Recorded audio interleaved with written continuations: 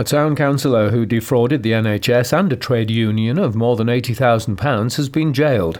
Tanya Tucker was convicted of 7 counts of fraud yesterday following a trial at Durham Crown Court. The court heard how the 58-year-old of Walker Drive in Bishop Auckland defrauded both organisations over a 4-year period whilst in a position of trust.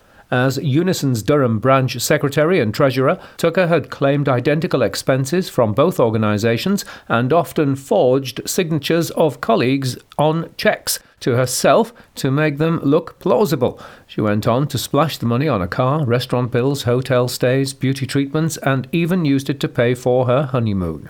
Despite making a no-comment interview, Durham constabulary detectives specialising in fraud left no stone unturned, and Tucker will be starting a 28-month prison sentence. Durham County Council have committed to strengthening their already successful partnership with Durham University, making their joint working agreement even more ambitious for the county's economy and communities.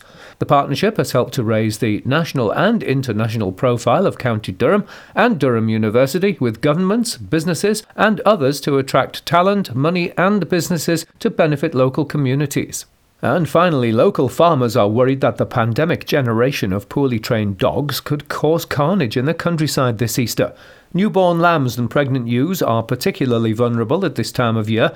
Livestock worth an estimated £95,000 were injured and killed by dogs in the northeast last year, and Rebecca Davidson from NFU Mutual has this advice for dog owners. Keep your dog on the lead when you're walking in rural areas where livestock may be nearby. They might chase a pregnant ewe, which can cause them to die of stress and exhaustion, or it may actually separate a lamb from its mum and they could perish.